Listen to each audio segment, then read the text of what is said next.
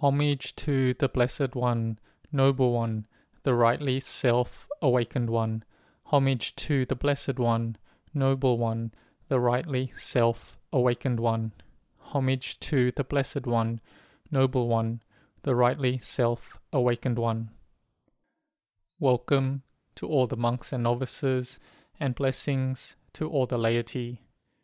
This week is coming to the day we commemorate the Buddha's birth, enlightenment, and parinibbana. We are likely already aware of this and are in a period where we are practicing Dhamma as an offering to the Buddha. The Bodhisattva, the Buddha to be, was born in Lumbini Grove. This is something that does not arise easily. The Bodhisattva, with his parami, his full spiritual perfections, came down to be born for the true benefit of all mankind. The day of Visakha Puja is the commemoration of the most important occurrences of the Buddha and of Buddhism. It commemorates the two births of Prince Siddhartha. The first birth was being born with a human body, but his enlightenment was another birth, an incredibly rare birth, a noble, perfected birth, one that knew clearly into all the mental defilements, one that escaped from Mara's trap, that is completely ending all the sensual happiness and suffering. This was what made Prince Siddhartha become the Samma Sambuddha. This translates as the one who is enlightened all through his own efforts. One who doesn't receive any teachings from anyone, not receiving any rights from a divine God or any deity, but knowing clearly into all the world. This is what Prince Siddhartha, in the status of being a normal human being, was able to achieve. And every person has the right to know just as the Buddha knew as well. So the people called the Dhamma Vinaya, that is, the Buddha's teachings, as the Buddha Sasana. This translates as the religion of the awakened ones, the religion of those who practice for the freedom from all the mental defilements. So when the Buddha became enlightened, after he became the Samma Sambuddha, he then taught the Dhamma and opened the minds and hearts of the masses to become enlightened, following the Buddha as well. The arising of each Buddha is not an easy thing at all. Why? Because even with 100 or 1,000 suns that shines light onto the world, this still won't be able to illuminate the minds of living beings to become free from all the mental defilements. This won't be able to illuminate the lives of all living beings in the world. But the Buddha is compared to the sun that illuminates the lives of all living beings, and this light does not choose and differentiate between them with love or hate. The Buddha was born for the benefit and happiness of all humankind and living beings, for only this.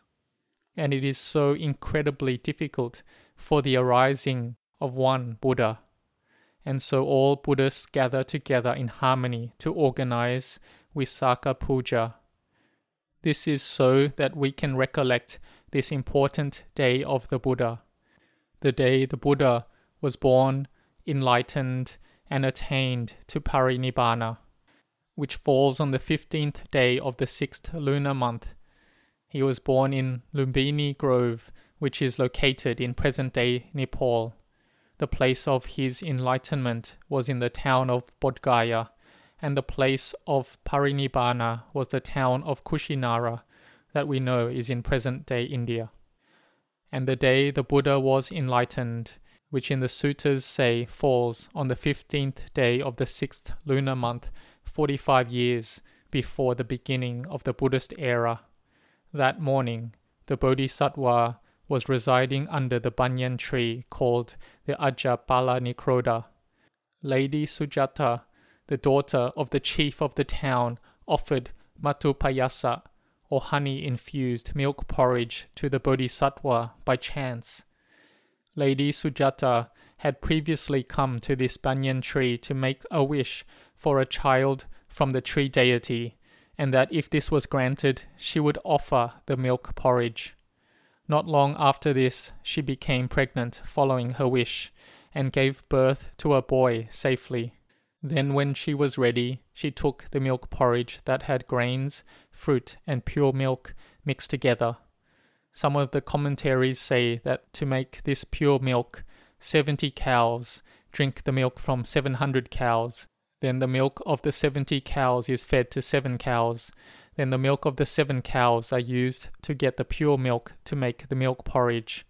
So when she was ready to give the milk porridge to the deity at the banyan tree, she sent her servant to go there to inspect the tree, who saw the Bodhisattva sitting there. She mistook him for the deity of the tree that had come to receive the milk porridge, so she quickly went to tell Lady Sujata, who then came and offered the milk porridge to the Bodhisattva with her own hands. She met the Bodhisattva and found out that he was putting forth effort in the area and that he had made a special determination for today. So Lady Sujata offered the milk porridge to the Bodhisattva with great joy. After the Bodhisattva finished the meal of milk porridge, he took the gold tray to float on the Niranjara river, and he made the determination that if he was to attain to becoming a fully enlightened Buddha today, then may the tray go upstream. But if he wouldn't succeed, then may it go as normal with the current. After the determination, the tray floated upstream and then sunk down into the river. After the meal, the Bodhisattva took rest in the banyan forest in the area, and so he paused his effort in the afternoon to refresh himself, and then he went to the Mahabodhi tree and met the Brahmin Sotiya, who offered him 8 bundles of straw. The Bodhisattva received it and spread it under the Bodhi tree. And before the sun had set, the Bodhisattva sat and put forth effort by developing Anapanasati, the mindfulness of breathing. And here it is said that Mara, with his hordes, came to challenge the Bodhisattva for his seat that he was sitting on. The Bodhisattva said that this was his seat and that he had acquired it by his great effort. The Bodhisattva challenged Mara until the Bodhisattva was victorious. Mara retreated with his hordes and didn't come back to trouble the Bodhisattva. After Mara had retreated, the Bodhisattva developed Anapanasati until the 4th jhana, and then proceeded towards enlightenment through gaining the 3 insight knowledges. The first knowledge was that he could recollect his manifold, incalculable past lives. The second knowledge was a special knowledge about the karma that led to the arising of humans and living beings. He knew clearly into the karma of living beings. So the Buddha said, Kamuna watati loko, living beings go according to their karma. But the Bodhisattva had not yet attained awakening as the Buddha, which was not until the last watch of the night, after 2 a.m. The first watch of the night was 6 p.m. to 10 p.m., where he had the special knowledge that he could recollect past lives.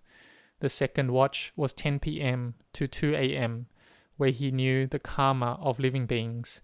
And on the third watch, from 2 a.m., the Buddha had the special knowledge of the destruction of the mental defilements. This was through insight and from his heart.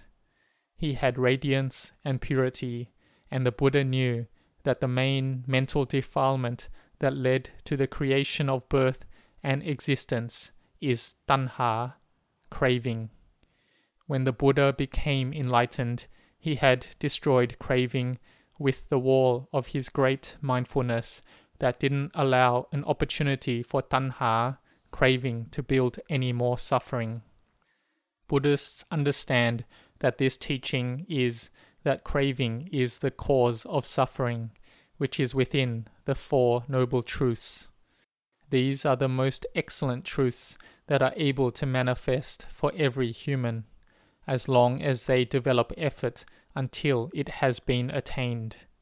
This awakening of the Buddha is the attainment of true freedom. The Buddha gave up all that bound him, that is, the mental defilements that had grasped him for such a long time. He had completely eradicated them. This is the day of illuminating, incomparable wisdom. It is a signal for humans who seek to cultivate true happiness. It was the day of the human right to determine their own way of life, the signal of humans' desire for ultimate happiness, and that it could be gained all through one's own efforts. There was no need to pray to any deity. A human's own actions, speech, and thoughts are what would show how that human's life would be.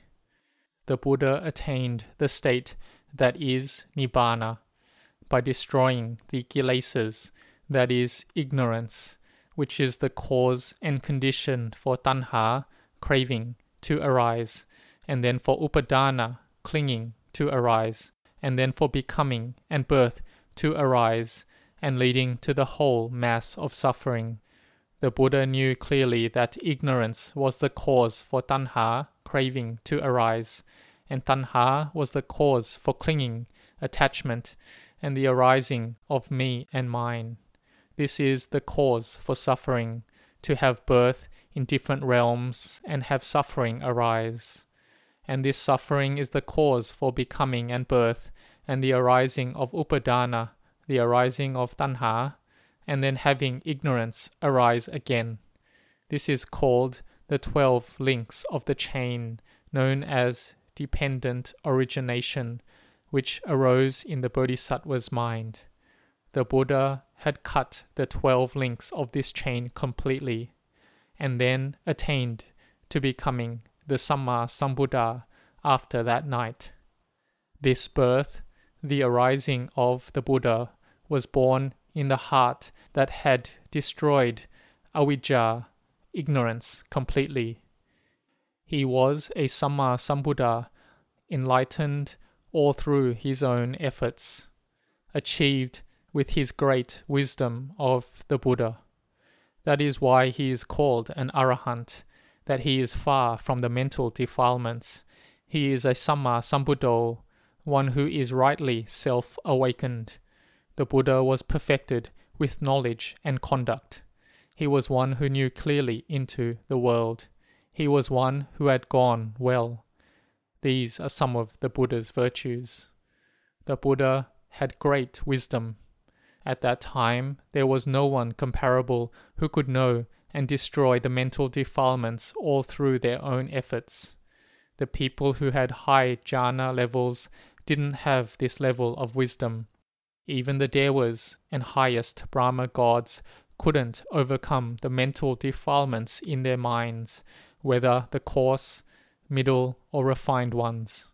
Only the Bodhisattva Prince Siddhartha, who had full parami and became enlightened as the Samma Sambuddha, could do this. There was no one with perfected wisdom that was equal to that of the Buddha in the whole three world systems. When we recollect our Sasada, the founder of the Dhamma, we will have great rapture and joy. And the Buddha, possessing this great wisdom, he taught us to practice Dhamma. So when we have faith and confidence in the awakening of the Buddha, then we chant and pay homage to the virtues of the Buddha every day. The arising of the Buddha did not come easily.